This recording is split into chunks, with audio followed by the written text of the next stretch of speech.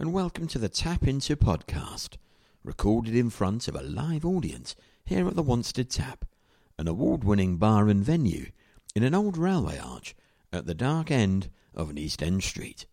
So if you hear a rumble in the background, it's just a train passing overhead. In January 2022, on a cold, wet evening, in conjunction with the Newham Bookshop, we played host to journalist Nick Wallace, who had recently published his first book, The Great Post Office Scandal. Fast forward 2 years.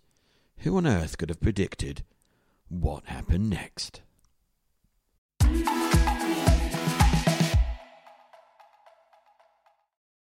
I'm not quite sure how to do this. I'll tell you a bit about myself. I became a journalist 22 years ago. I was trained up by the BBC. I was working in local radio doing sports stuff. I always wanted to be around radio since university. I did student radio. And I started doing BBC local radio sport. And then the editor said, why don't you become a journalist? And I didn't really have any interest in being a journalist. I do have a natural loathing of authority, which I think he'd identified in me because I refused to do anything that he told me. And he just clearly thought that I'd be a natural journalist. So he sent me off on one of these BBC brainwashing courses where you come back spouting BBC values and all sorts of things. And basically, they trained me up to do journalism. And I went to London. I started working for BBC Three on their nascent, now defunct news service, and then went to Radio 1 Newsbeat, where I became an entertainment journalist. And then I went freelance, started doing loads of stuff for ITN and Channel 5 News. And then the financial crash hit, which was not a great time to be a freelancer. And I went along to BBC Surrey and I said, have you got any jobs going? They said, well, it just so happens we're looking for a breakfast show presenter. Do you want the job? So I said, okay, great, any port in a storm. And it was there that I picked up the interest in sort of journalism as a purpose, because in local radio, which is largely listened to by older people, and often you're sometimes the only friend that they've got, and that was a sort of someone who'd been working in the centre of London and Radio 1 to suddenly sort of realise that sometimes you're the only voice that someone's going to hear all day is quite an unusual sort of position of responsibility to be in. And often they would have problems and they would call in and they say, I've got a problem with my bins and the council aren't doing anything about my bins and it's been going on for 6 weeks, and you sort of listen to the problem and you think, well, there isn't really a problem here, it just needs someone to do something about it. And so you call up the council the next day and say, we're going to do Mrs. Miggins in a problem with the bins.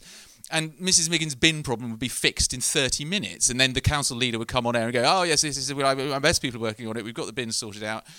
Sorry, Mrs. Miggins, off we go. And I thought, well, why did I have to get involved? It's really odd but it was that value of being able to shine a spotlight on a story, which I suppose brought home to me the purpose of journalism, and I therefore took much more of an interest in my craft after that, and went on to do investigative journalism for Inside Out South, which is the first organisation that broadcast what I was doing with the post office story. And then the economy had picked up, so I went freelance again, got a gig on the One Show, did loads of Crash Bang Wallop programmes for Channel 5, which was great fun. But I mean, they were, they still show them in the middle of the night on Channel 5. They paid really well, and they weren't very hard work. So what it allowed me to do was subsidise the work that I was doing for nothing on the post office story.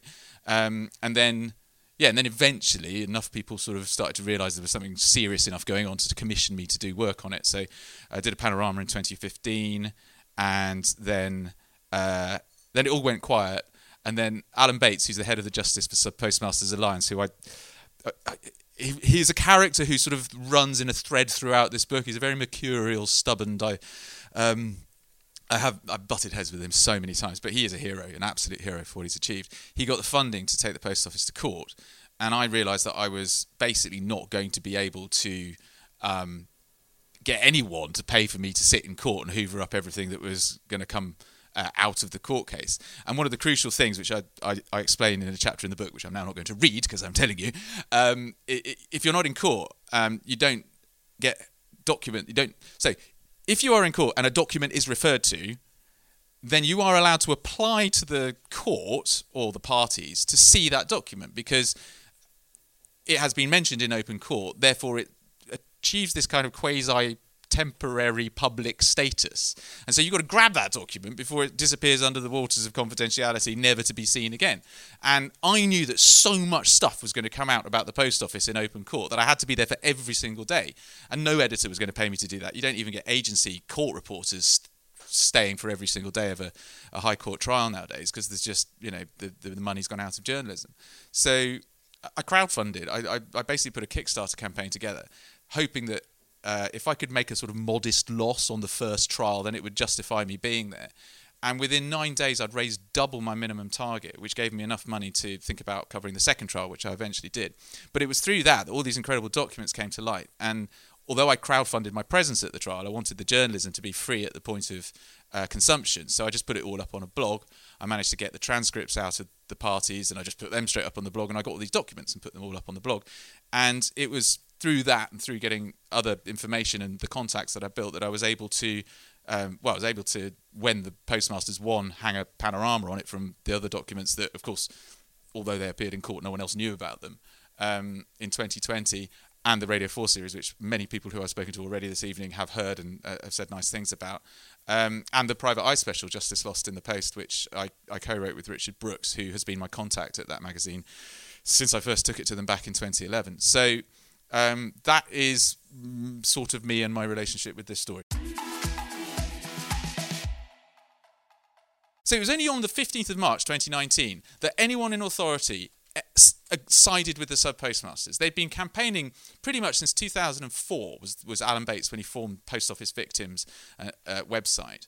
And so that 15th of March 2019 was the first time anyone on authority, and good that it happened to be a High Court judge, sided with the postmasters and said what they are saying is right. So when you're trying to get this story away before anyone else is endorsing what the postmasters are saying, including the National Federation of Sub-Postmasters, which we may get into later, you try and explain to a news editor what the story is, and they go, right, okay, what's a sub-postmaster? They go, well, they're like employees, but they're not really employees of the post office, but they are the people who manage post offices, but they sort of own them because they're okay, fine, okay, right. So what have they done? Well, they say that they've been given criminal convictions because of this computer system, and it wasn't their fault. And well, why have they all pleaded guilty then? Right. Well, that was because the justice system has sort of reined up against. And you've got a broadcast news editor whose mind is going, Brexit, COVID. Sorry, mate, we're busy. And so trying to get the story even over the line in the early days was a real struggle. And so it is quite a long book, I'll grant you that, but I wanted to tell the full story. And at the time I was reading Barack Obama's autobiography and Hilary Mantel's The Shadow and the Light, which are both more than 750 pages long. So this is something of a tiddler by comparison.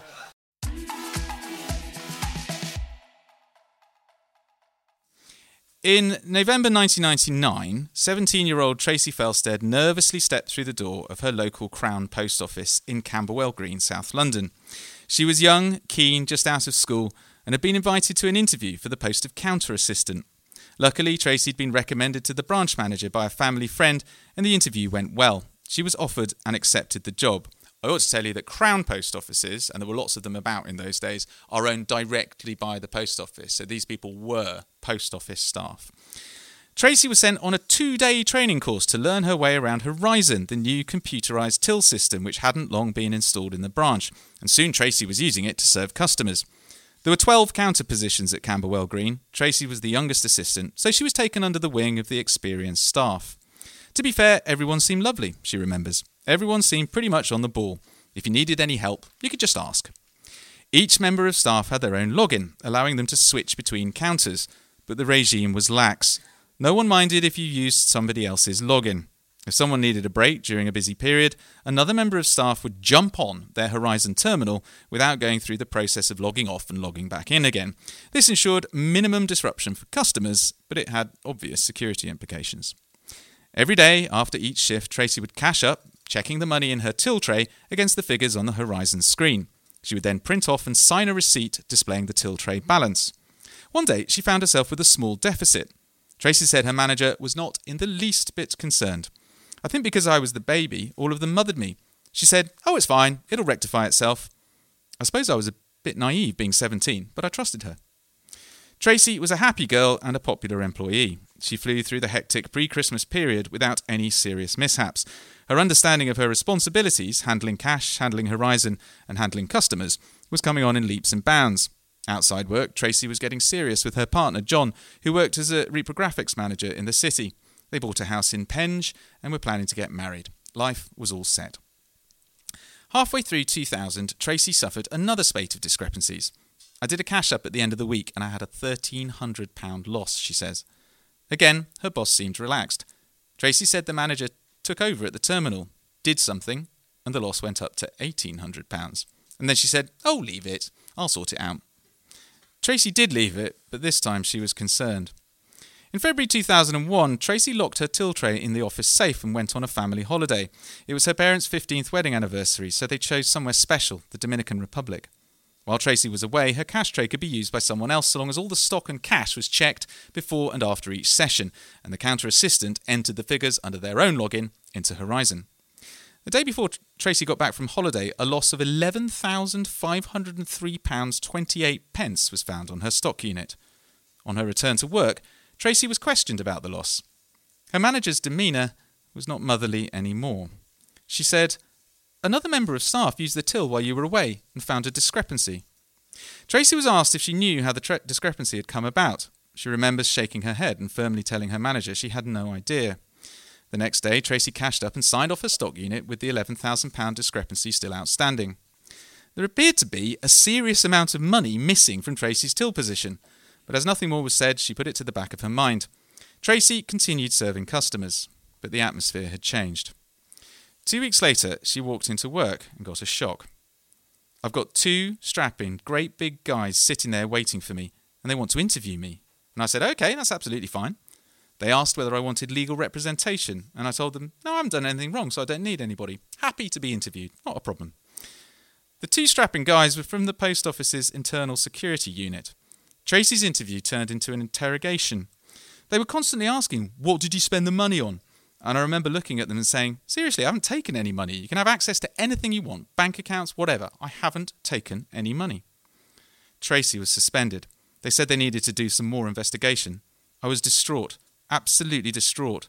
But part of me actually thought, well, they'll get me sorted because I haven't stolen any money, so they'll fix this. 3 weeks later, at 8 a.m, the same post office investigators knocked on the door of John's parents' home in Peckham, where Tracy was staying. The investigators were accompanied by 2 police officers. The police told me they were there to keep the peace. What they thought I was going to do, I'm not quite sure. I'm only 5'3" and small, a size 10. And these men are massive, intimidating, huge men. And they said, "Could you escort us down the police station for interviewing?" And I said, "Yeah, fine." On this occasion, Tracy did ask for a solicitor.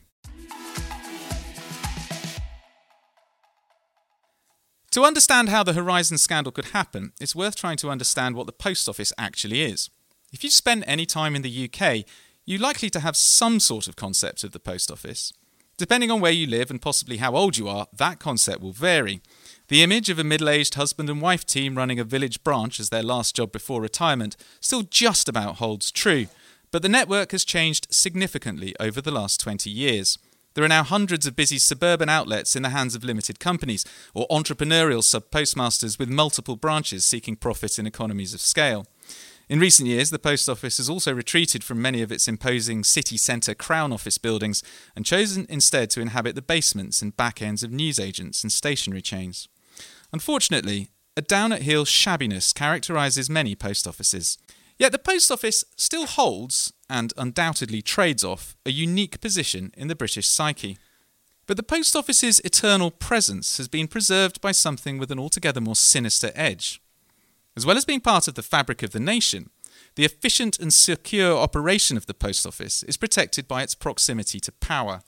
Interrupting or defrauding post office business comes with severe penalties. For most of the last 3 centuries, the post office has maintained a specialised investigative unit. This unit has direct access to the criminal justice system through the post office's in-house prosecutors. In fact, the post office's investigation branch, which was known by the start of the 20th century as IB, is the oldest recognised criminal investigation force in the world. It predates the police. In the 18th and 19th centuries, postal workers caught stealing from the mail could expect to be hanged. The Post Office Museum website proudly states that the investigation branch has worked to detect offences against the post and prosecute the perpetrators. These could be highwaymen, robbers, clerks, or delivery boys, or even spies. Right up until the mid-90s, the Post Office was essentially working in exactly the same way as it was in Queen Victoria's day, pen and paper accounts. There had been efforts from, I think, the mid-80s to try and automate certain functions within the Post Office. But they were so inept that I think one very, very bright sub-postmaster invented his own system and started selling it to other post offices, which the Post Office hated and tried to clamp down on. But Horizon was conceived as being the Big Bang. It was a misbegotten idea, which was born out of the benefits agency's determination to clamp down on rampant benefit fraud through the voucher books that they used to have in the pensions books. They decided they wanted to switch to swipe cards, which was established, proven technology from the late 70s, the American Express and Access magnetic stripes that you've still got on cards today. And which was all very well. Yes, okay, let's have a swipe card. So once it's swiped, somewhere back at the mainframe computer will recognise that this card has been swiped and no more benefits can be swiped off it until the following week when they qualify for benefits again. The problem was they didn't have anywhere to swipe it. So the second client for this automation would be the Post Office, which would provide the swipe card holders for people to swipe their cards and receive their benefits. It was conceived as a £1 billion PFI deal, which was eventually won by ICL, which was owned 80% by Fujitsu and eventually swallowed whole by Fujitsu. And it was, I think it was pretty much a disaster from start to finish.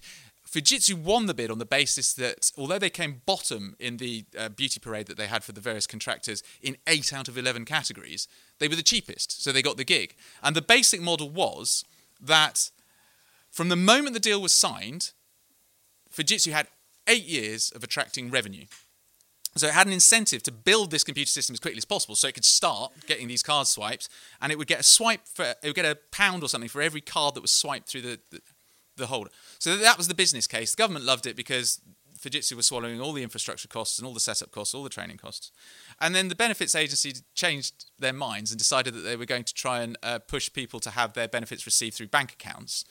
And they didn't want a swipe card anymore. So the entire business case for Horizon fell apart in one day. And also the Post Office was suddenly in danger of losing 30% of its footfall. So they were up in arms. And the project was very nearly orphaned and serious consideration was given to binning it, especially as they couldn't get it to work in prototypes. Benefits agency walked away. The deal was completely restructured whereby Fujitsu would essentially just get a set fee for building this system. And the Post Office became the sole client. It meant that there was a huge amount of government pressure on the Post Office to make this work. And they essentially bet the farm on Horizon. They had a view that there was money leaking out of the system. There's no doubt about it. In the 90s, there was money leaking out of the system, whether it was benefit fraud, whether it was fraud by cashiers, whether it was fraud by sub-postmasters, whether it was theft at the cash centres that the Post Office ran. But there was money leaking out of the system. And they had no tabs on where this money was going. Because when they gave £20,000 a week to a Post Office, they would then said goodbye to that money. And it was entirely in the hands of the sub-postmaster, who once a week would fill out an enormous spreadsheet on a piece of paper with all the columns for all the things that they'd sold, benefits, statistics, money out, money in, fold it up, put it in an envelope and send it to the Post Office headquarters in Chesterfield. That's what they were running on until 1999.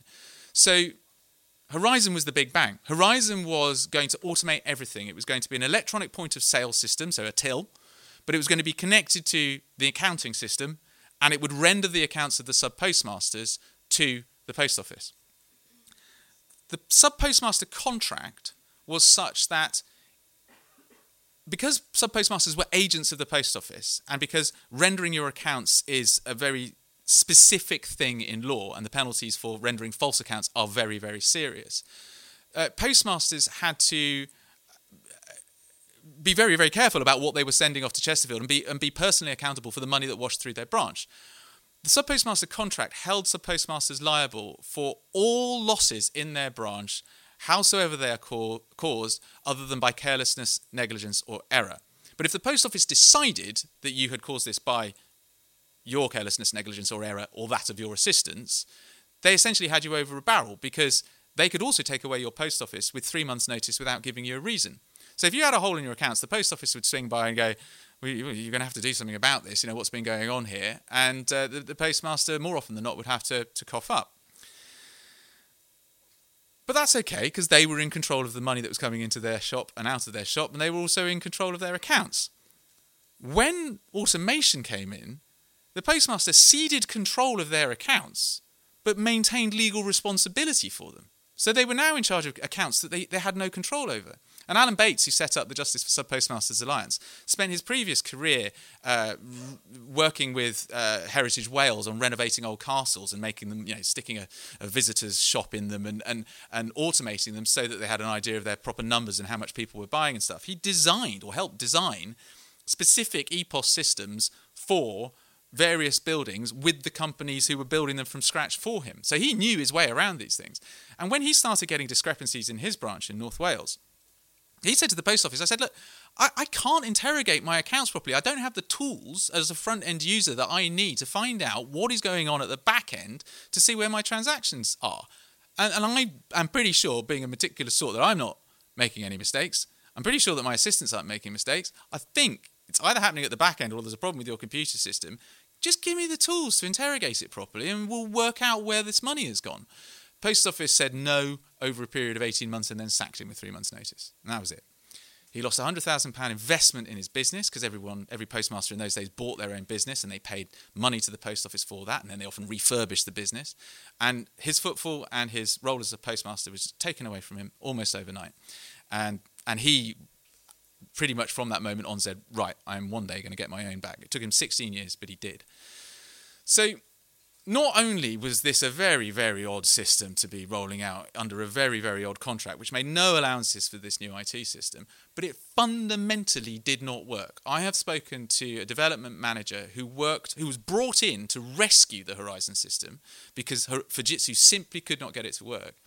And he said, I went through it for 2 weeks trying to understand what they'd built, why they'd built it, how they built it, and what they were trying to get it to do. And at the end of 2 weeks, I said to them, right, we can repair this, we can repair that, but this function has to go, this function has to be rebuilt from scratch. And he was overruled.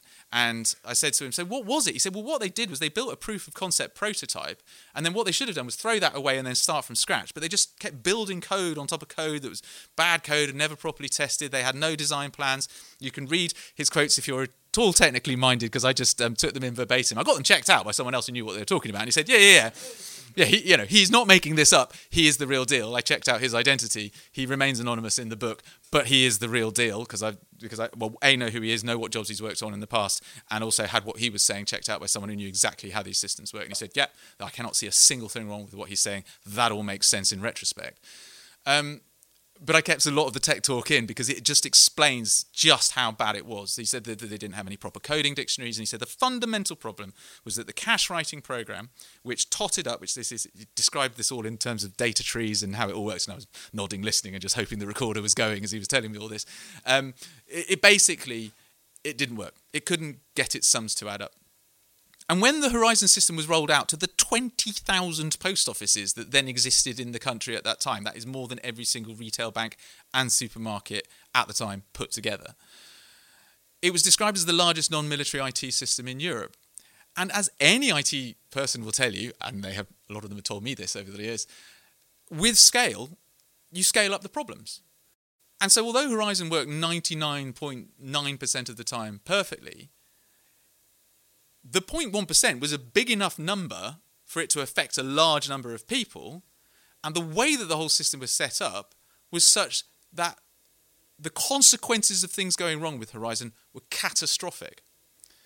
People were threatened that if they didn't pay back the holes in their accounts that had been created by this system, and I remember speaking to one investigator who had spoken to a number of sub-postmasters who were there before Horizon, the biggest discrepancy they'd ever had was like £700. Most were around 50, 70, sometimes you get 300 or something. With Horizon's capacity to sort of multiply numbers or add extraneous zeros to things, people were finding themselves £10,000, £20,000 out of whack. And the post office, which had essentially bet the farm on this automation project, promised the government everything was going to be all right, were listening to Fujitsu, who were telling them they were getting a gold-plated service, didn't for one moment think the computer would be wrong after all.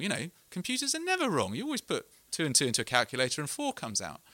So why would this accounting system be wrong? It must be the fault of the sub-postmasters. And so these accounting holes would appear. Sub-postmasters were threatened with losing their business if they didn't make them good. And they were funneling their retail takings and their life savings into this black hole in their accounts. And if the numbers got big enough, the post office would just shut them down, suspend them, sack them, and then take them to court. And the second shocking thing about that is that the post office, with its own criminal prosecution department and investigation department, and righteous belief that they were older and therefore better than anyone else who came after them, all their prosecutions went under the radar of both the police and the CPS. They weren't checked or counted by any court or any system or any government agency or the post office themselves until they were forced to last year. So no one knew about this prosecution spree that the post office was going on until about 2 years ago, until I got it out of them when I spotted one line in one of their press releases that suggested that there was more than the small number of criminally prosecuted postmasters who'd been through the high court system. So they were prosecuting people on an industrial scale, and many of these people were told that if they didn't pay the money back, they would lose their business. Initially, they had the money taken out of their sub-postmaster salary, but they could only do that once in a 12-month period. So then they were handing out money over their savings. And then it got to the point where they'd essentially run out of money. And the sensible thing to do, and it's a question that I asked very early on, was, well, why didn't you just shut up shop and just say, look, you've got to come in and sort this out. I'm not having anything more to do with this. If they did that, the postmasters could be sacked for breach of contract because they weren't providing the service to the public that they were contractually liable for. So they kept their business open, and a lot of it was also out of community mindedness. You know, if Mrs. Miggins couldn't get her pension, then what was Mrs. Miggins going to do for the week? So they felt obligated towards their customers and frightened that they were going to be out of contract if they shut up shop and refused to work. So what they started to do was they started to basically go, yeah, those numbers are right on their Horizon terminal. And as soon as the post office got wind of this, then they'd have them through the courts for false accounting and often theft. And then all sorts of horrible plea bargaining went on that basically found sub-postmasters, honest sub-postmasters, who had basically tried to keep their business open by basically pressing buttons on this computer screen that they didn't understand, being told that if they did not plead guilty to false accounting, which was a straight-up charge which the post office could prove because they'd essentially admitted it in their interviews with their investigators, then they would end up in prison. So this is why you found them pleading guilty to crimes that they didn't commit. And yeah, so it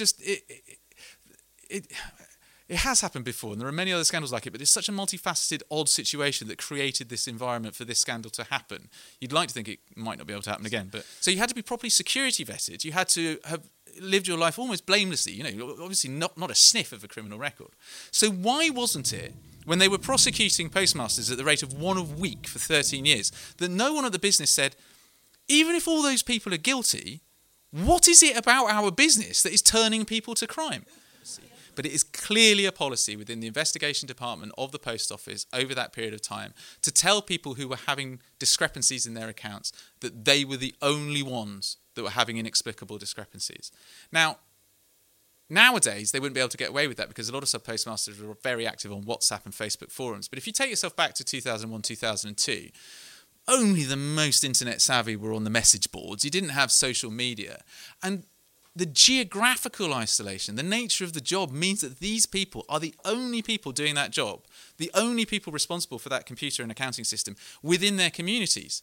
And being a sub-postmaster, I have learnt, is really hard work. You're up at 5 o'clock every morning preparing the shop, and you work really, really late. So the idea that you would sort of leave the shop to go and travel down to another postmaster who might be having problems with their, you know, it just, in those days, the idea was just didn't even enter people's minds. So when they have contact with the post office, they tell them they've got these problems, and the investigators turn up or the auditors turn up, and they say, well, isn't anyone else having trouble with this system? I mean, I can't get it to do this, that, the other. They go, no, you're the only one. And they repeated that lie. There's so much testimony from sub-postmasters who say, we were told that. So many people have been told that, well, there's obviously no doubt they're not lying, but it was clear to me that it's obviously policy within the investigation department to do that, purely to isolate these people. And if you are a competent person and you're used to working with numbers all your life and you've bought a business because you're a successful person and you're running a post office, and day after day after day you can't get your accounts to add up and you're being told that you're the only person having problems, cause massive psychological and mental health problems for people, because you start to doubt reality, and you're under a lot of pressure, you're under a lot of stress, you're losing money out of your pocket. So these people entered this bizarre Kafkaesque nightmare where their money was disappearing out of their pockets, their careers were going down the tubes, they were being told they were the only ones that happened to it, and they had this threat of losing their jobs and possible criminal prosecution if things went on unchecked hanging over them. And then the nightmare became real. The post office actually would take money off people to balance the accounts and then go and prosecute them anyway. It was essentially an arm of the state gone rogue.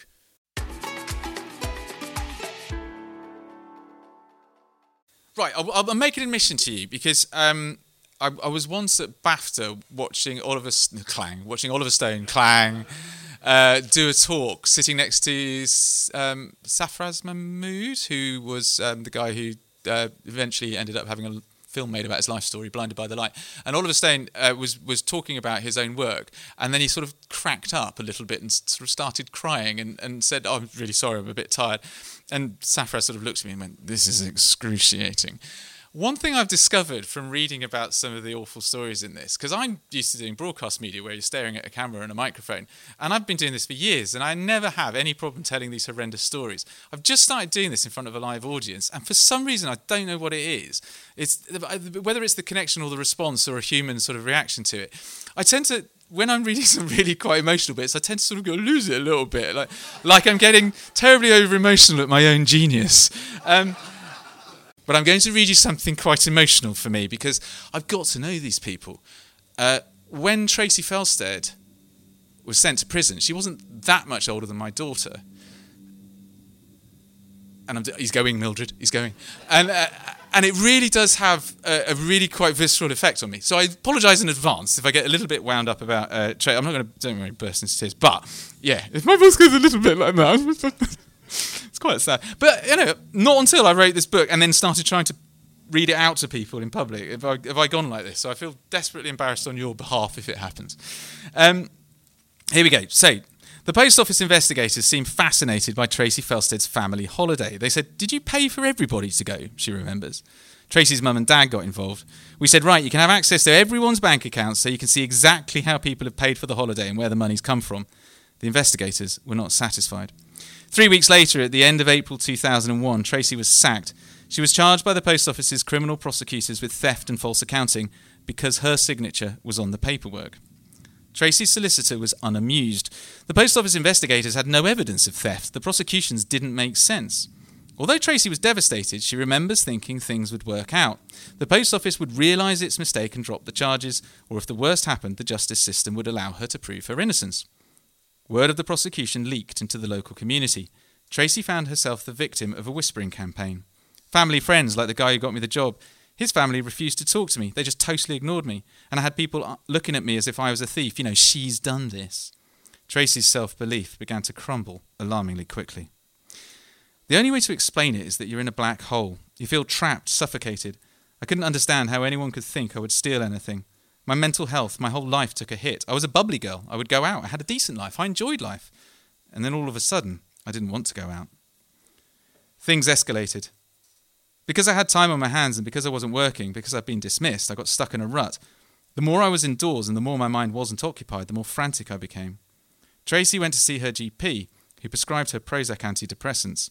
They didn't work. Over the summer of 2001, Tracy tried to kill herself. I didn't want to have to answer questions I couldn't answer. I didn't want people to see me. I didn't want to go to court. The stigma was very strong. I didn't want to feel like that. I wanted me back. I wanted to be me again. And I didn't feel I was me.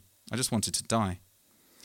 Tracy took an overdose in her room. She was found by a friend while she was still conscious and rushed to hospital, where she had her stomach pumped. A few weeks later, Tracy took another overdose. I thought, I can't deal with this anymore. I can't cope. I just didn't want to be alive. I didn't want to feel the pain. Alone in the house, Tracy slipped out of consciousness. By luck, her fiancé John came home early from work and found her. She was rescued by the emergency services again. This time, she was not sent home, but committed to a secure psychiatric unit at the Princess Royal Hospital in Bromley.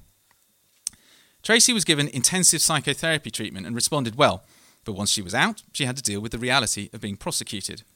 Tracy was not a well woman, but the post office clearly felt it was important to nail her. First, there was a hearing at Guildford Magistrates Court where Tracy pleaded not guilty to both theft and false accounting. Then came a 3-day trial in front of a jury at Kingston Crown Court. Tracy was a wreck. She remembers shivering in the dock as she watched the trial happen around her. She can't recall much about what was said, but she remembers a point that came up during cross-examination. Basically, they were saying, "You did take the money, your signature is there, it's your till, you've taken the money." I said, "I went to the manager and explained, and I was told it would be okay." But it didn't seem like they wanted to listen. I couldn't answer the prosecution's questions because I didn't know what had happened. Tracy was convicted by a majority verdict. I was just in disbelief. I couldn't believe what I was hearing. Tracy wasn't sentenced immediately. Because of her fragile mental state and previous suicide attempts, the judge wanted psychiatric reports completed. Without Tracy's knowledge, her family were also told if they paid the post office the missing £11,000, a prison sentence was less likely. Between Tracy's family and John's parents, they raised the total and handed it over. When John's mum told Tracy, she hit the roof. "Why are you paying them something I haven't taken?" They were trying to save me, but I was so strong-willed, I thought people would see it as a sign of guilt. On her sentencing date, Tracy was told by the judge that she was a liar, that she'd stolen money from pensioners, and that she'd disgraced her family. Tracy was invited to apologise. She refused. I said in court, "I'm not saying sorry for something I haven't done. I'm not saying sorry because I haven't done anything wrong." The judge decided this lack of remorse required a custodial sentence and sent her to prison for 6 months. Tracy's father had to watch his daughter being led from the dock to the cells in handcuffs. I was absolutely petrified, she remembers. Petrified. My barrister came and saw me. He said, "Something's not right. I don't know how to prove it." We didn't know how to prove it. We almost didn't know how to defend ourselves in a way because we've got these big guys. They're saying, "Well, you've signed that piece of paper and used that till and it's a discrepancy and you're the only one that uses that till and blah, blah, blah, blah." As much as you can say, "Well, actually, no, I wasn't. Other people used that till as well." They just didn't want to listen. On the 20th of June 2002, Tracy was taken in an armoured van to HMP Holloway. She was put on suicide watch. I was in a high-security prison at the age of 19. I walked in, and you go through all the protocol. You've got to strip. You've got to be searched. As with all new inmates, Tracy was brought before the prison governor. I sat down, and I was obviously very, very distraught because they had to give me medication to calm me down. And he said to me, "What are you doing here? A girl like you shouldn't be here." Tracy was assigned to a cell, but she was not allowed to be left on her own. She became even more desperate listening to the tales of prisoners who'd murdered people. And with people that it's their home, if that makes sense. You listen to their stories and you think, "Oh my goodness, this is all they've got." They actually go out and re-offend because that's all they had. One afternoon, Tracy walked into a cell to find the body of a girl who'd hanged herself. She began to have nightmares. There were fights, people screaming that they're going to kill someone. Tracy spent 3 months in Holloway. On the day of her release, John and her parents were waiting outside. I got in the car and I remember I was shaking. John put my engagement ring back and I put it on my finger. I'd lost a tremendous amount of weight and all I wanted to do, I just needed to get home. When I got in, I was very conscious about the door going. I said, "Don't close the door." And still to this day, I can't have doors closed in my house because it takes me back to the sound of the prison door slamming. Tracy spent the next 20 years battling the mental health repercussions of her experience. In 2020, the Post Office admitted her prosecution was an abusive process, and the following year, the Court of Appeal ruled it was more than that. It was an affront to the entire justice system and should never have happened. Because when you hear there are 736 postmasters who went through similar experiences to this, they just become a number. We should be 700 times as outraged by each individual story as we are about this first story. But we can't because we can't process information like that. And I think that is one of the things that, it's a challenge when you're writing a book because you want to tell as many stories as possible, but you don't want to bore the listener and you don't want them to be fatigued by the sort of relentless diet of misery. But it is also because the Post Office and government have done a very, very good job on keeping a lid on these personal stories. And so many people won't come forward. I spoke to one chap who's a forensic psychiatrist, a job that I didn't know actually existed, who had the task of assessing sub-postmasters for their compensation claims. And he said, I interviewed 5 of them and 4 of them had completely undiagnosed PTSD. It was obvious to me from within 10 minutes of talking to them. He said the other one had diagnosed PTSD. Shame can destroy families and reputations to the extent that if your relative in and a couple of Indian sub-postmasters have said this to me. They said, we Indians, we love to brag. We love to talk about our successes, and we love to talk about how well we're doing. So when they become effectively endorsed by the British state, when they take on a post office, they tell all their friends back in India just how well they're doing. Look at us. We're part of the British establishment now. We run a post office. So their fall from grace and what happened to them and their families as a result back in India of the shame that they had brought on them by being criminally prosecuted for theft and false accounting, had repercussions that went on for generations in some parts of the world. And postmasters are trusting individuals. They are proud. They're proud people, and they're proud to serve their communities. And they're proud of being a sub-postmaster as well. And they may have let that show a little bit. They may have liked to be the centre of attention, the centre of the community.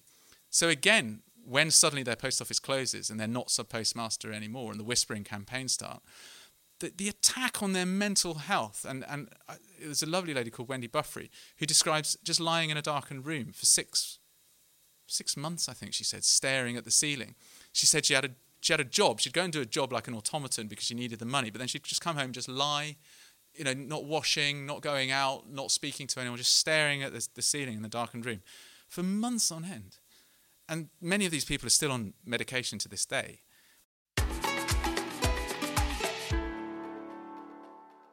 Sorry, I beg your pardon. Yeah, the Reverend Paula Venables, who became the Post Office Chief Executive in 2012 and left in 2019 with a CBE, a job in the Cabinet Office and the chairmanship of a large NHS trust, because her one job was to make the Post Office profitable, and she did that for 1 year.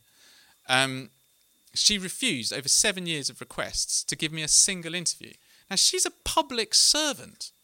It is part of the job description of a public servant to be accountable to the public, which usually happens through journalists asking them questions. Now, it's all very well for her to appear before Common Select Committees, where you've got MPs who are sort of semi-briefed on what they want to say and have their own agendas. But to not once, for any single Post Office executive in the 10, 12 years that I've been covering this story, to agree to do an interview is outrageous. And the current Chief Executive won't answer questions now, because they'd be required to defend the indefensible.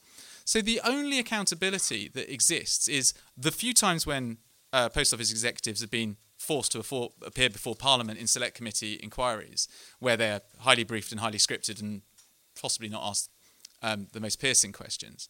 Or the forthcoming statutory inquiry, which starts proper this year, where they can be compelled under oath and be cross-examined by a QC, who will hopefully be on top of his or her brief to ask the right questions.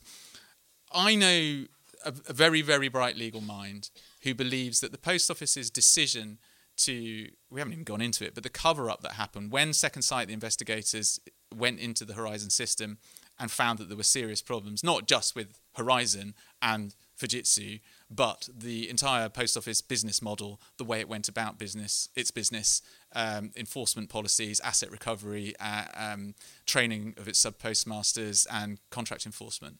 When Second Sight started levering the whole can of worms open, the Post Office went into complete cover-up mode. They did their own private secret investigations, legal ones, which uncovered false prosecutions, which they didn't tell anyone about other than the individuals involved, and only on a very limited basis. They also got BAE Systems subsidiary called Detica Net-Reveal to look at their IT. Detica Net-Reveal said, your IT systems are bunk, they don't work. They're not fit for purpose. But they kept that secret as well. And they kept that secret from the independent investigators who were working alongside them at the same time. And they kept that secret from MPs and journalists and public and the campaigners. Now, there is a prima facie case for someone being held responsible for potentially perverting the course of justice, because the effect of that cover-up, and I'm happy to call it a cover-up in public, I don't know enough about law to know whether there is a conspiracy to pervert the course of justice. But the effect of that cover-up was that hundreds of sub-postmasters were denied access to justice, which is a fundamental human right under the Human Rights Act, by the deliberate actions of Post Office executives. If a corporate strategy, does harm and is designed, and this is where you start dancing on the legal head of a pin and you have to sort of make the case in a very scholarly way, which I'm not capable of doing. If that strategy has the effect of doing harm and the people responsible know that it was doing harm, then it becomes a conspiracy. Through really heroic efforts of people like Alan Bates, who took 555 sub-postmasters to the High Court against all odds with an incredible legal team. They won a settlement and won a victory, which then led to the quashing of the convictions at the Court of Appeal. We're now in a situation where those people who've had their convictions quashed are in a position to sue the Post Office for malicious prosecution. Post Office obviously are running a mile from this and suggesting that now they start negotiating for the money. But these people have suffered enormously. I mean, Tracy has spent most of her adult life a convicted criminal. You've heard about her mental health problems. Multiply that by 700. You've had lives and prospects devastated. You've had people who were going on to become very, very successful business people, losing those businesses, never being able to work again, going on antidepressants, incredible health problems brought on by stress, not just mental health. Their claims are rightfully in the millions. And there was a supposed announcement of this compensation that was being made to the postmasters who'd had their convictions quashed in December last year. And no one asked the minister how much he'd set aside for this compensation. In a way, that isn't their responsibility. He should have announced how much the government has set aside. £685 million has been set aside by the government just for the people who've had their convictions quashed, not including the thousands of people going through the historical shortfall scheme who never were prosecuted by the Post Office but were just forced to pay back money with menaces at threat of losing their business. They set aside £233 million for that. And they also set aside 94 million, which is where you end up with a billion figure, as interim compensation for those who get their convictions quashed before they get their full compensation. I know that one person is claiming 8 figures in compensation. I know several who are claiming 7. And they deserve it. They've had their lives completely wrecked and ruined by the state. But it is the taxpayer that is going to pick up the bill, because when the Post Office, who are so inept that they had no idea how much the historical shortfall scheme was going to cost them, they budgeted 30 million quid. So this is people who used to be sub-postmasters, who may still be sub-postmasters, who haven't been prosecuted but who may have been sacked or just left the business, who were forced to pay back money into this hole in their accounts. They looked at it after the High Court case, after reading all the stories, doing all the research, and they apportioned 30 million quid for this. Before the scheme had been fully totted up, they had £311 million worth of claims. And that just gives us a sort of understanding of how inept they were, how the board failed to understand the scale of the problem they had created, even in 2020. So, yeah, this will just rumble on as people get old and start to die and eventually get a cheque, which they might be able to pass on to their children. And you'll have all the people standing up in the statutory inquiry saying, well, we acted on legal advice, we acted in good faith. There's nothing in my mind that we could have done that was any different because we took the advice and this was the advice we got. And obviously we had to protect the brand and the business and public money. And no one will go to prison. And I suspect a few people will be mildly censured in the final statutory inquiry report, because that's the way this country works. Because there were times when I couldn't get arrested with it. I mean, even getting this book published, I started writing it. Sorry, that is an unfortunate phrase, a metaphor. I did the panorama for a broadcast journalist. Producing a panorama is the high point of well, it was of my career anyway. I thought, well, I've taken this story as far as it can go within my wheelhouse. So I'll write a book about it. And I wrote a book and I tried to get it published. No one would touch it. This was before all the sort of thing broke in the High Court. The insurance premium on it was £25,000. Now, if you know anything about margins on niche publications, it wasn't going to cover the costs or any potential future sales. And then after the Radio 4 series went out and the story got a bit of traction and the depth and complexity of finally was brought to a national audience, I had this lovely agent call me up. He said, "Oh, lovely story, darling. Lovely, lovely story. I mean, it's marvellous, gripping stuff. I'd love to be your agent. And I'll tell you what, we'll get a bidding war on this. We really will. I mean, it'll be amazing." And he couldn't get a sniff of interest from a single publisher.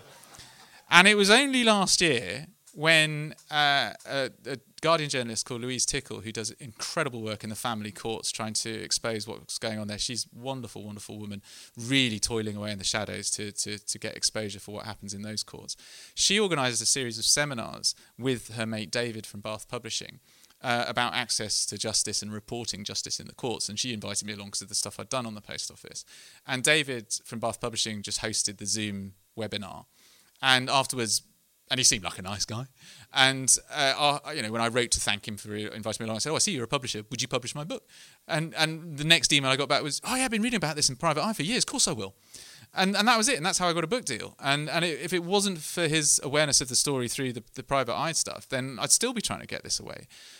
Lack of challenge from below. As a journalist, if someone comes to you with a story about a workplace problem that they're noticing, after checking it out, the next thing you will do is go to the friendly local union rep that you've built up a rapport with and go, Dave, they're often called Dave, or Sue. It's Dave or Sue. It's good union rep names.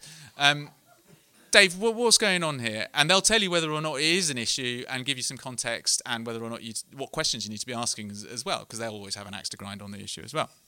And what happened when journalists went to the NFSP was that the NFSP would parrot the party line that there was absolutely nothing wrong with the Horizon system, and then the Post Office would use the NFSP's position as a third-party endorsement of the fact that there was nothing wrong with the Horizon system.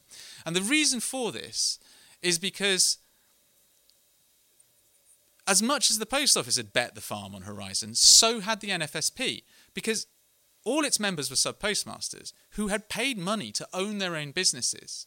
Now, if word started getting round that their IT system at the heart of their business might not be paying out your benefits correctly, or when you paid in some money to your electricity bill, that might go missing, then people would start to ask questions. On top of that, having lost large amounts of footfall as benefits were paid directly into people's bank accounts, the Post Office went on this desperate attempt to encourage more clients to come in at the back end. They cut deals with the Bank of Ireland.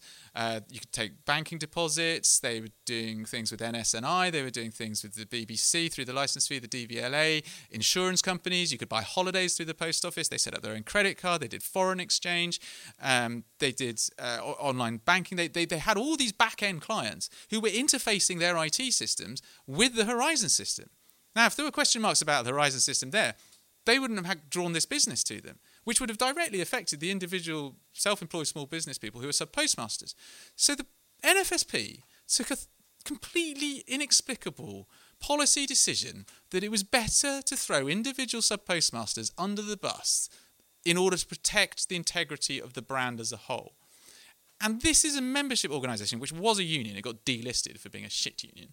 But it was a union, and the job, your one job as a union is to protect your members' interests. And in 15 years, actually 19 years, the NFSP did not say a single public statement querying the efficacy of the Horizon system. And in 2015, the General Secretary of the NFSP in Parliament went out of his way to say that the Post Office had played a blinder on Horizon, there was nothing wrong with the system, and those who were agitating about it, the disaffected sub-postmasters, he insinuated that they were creating a cottage industry, they were throwing up a smokescreen, they were trying to get their convictions quashed through what he called a cottage industry of damaging the brand and casting doubt on it because secretly they were all guilty thieves on the take. And that attitude permeated the entirety of the NFSP, so that when sub-postmasters, who were told they were the only ones having problems with this Horizon system, went to their local NFSP rep and went, "What's going on? I can't get anything to happen," they were left and cut loose to drown in the criminal justice system. And I have had this argument with David at Bath Publishing. He still thinks the Post Office are the biggest baddies in all of this. But you can understand corporate arseholes. You can understand why corporations want to protect their business interests and their business processes, no matter how awful they might be, because they're an existential threat if you start to challenge them. But the NFSP's one job was to look after its membership. And it failed abjectly in that. And I think in many ways that's more culpability, because it allowed this awful prosecution spree to continue unchecked for 14 years. That's why we couldn't get a toehold in it as journalists into the story, because there was complete omerta at the union, government and Post Office level about anything, and Fujitsu about anything being wrong with this system. We just couldn't get into it. And it was only when it all came out in High Court in 2019 that it finally broke. So that was the story about the NFSP, and I'm still outraged by it. And one of the biggest frustrations is that when you're trying to tell it in a 4-minute one-show piece, they go, "Well, we can't do anything about the NFSP. It's hard enough explaining what a sub-postmaster is." So there's a special chapter reserved in hell for the NFSP, which is right in the middle of this book, and I urge you to read it. This has been the Tap Into podcast. We hope you'll join us again.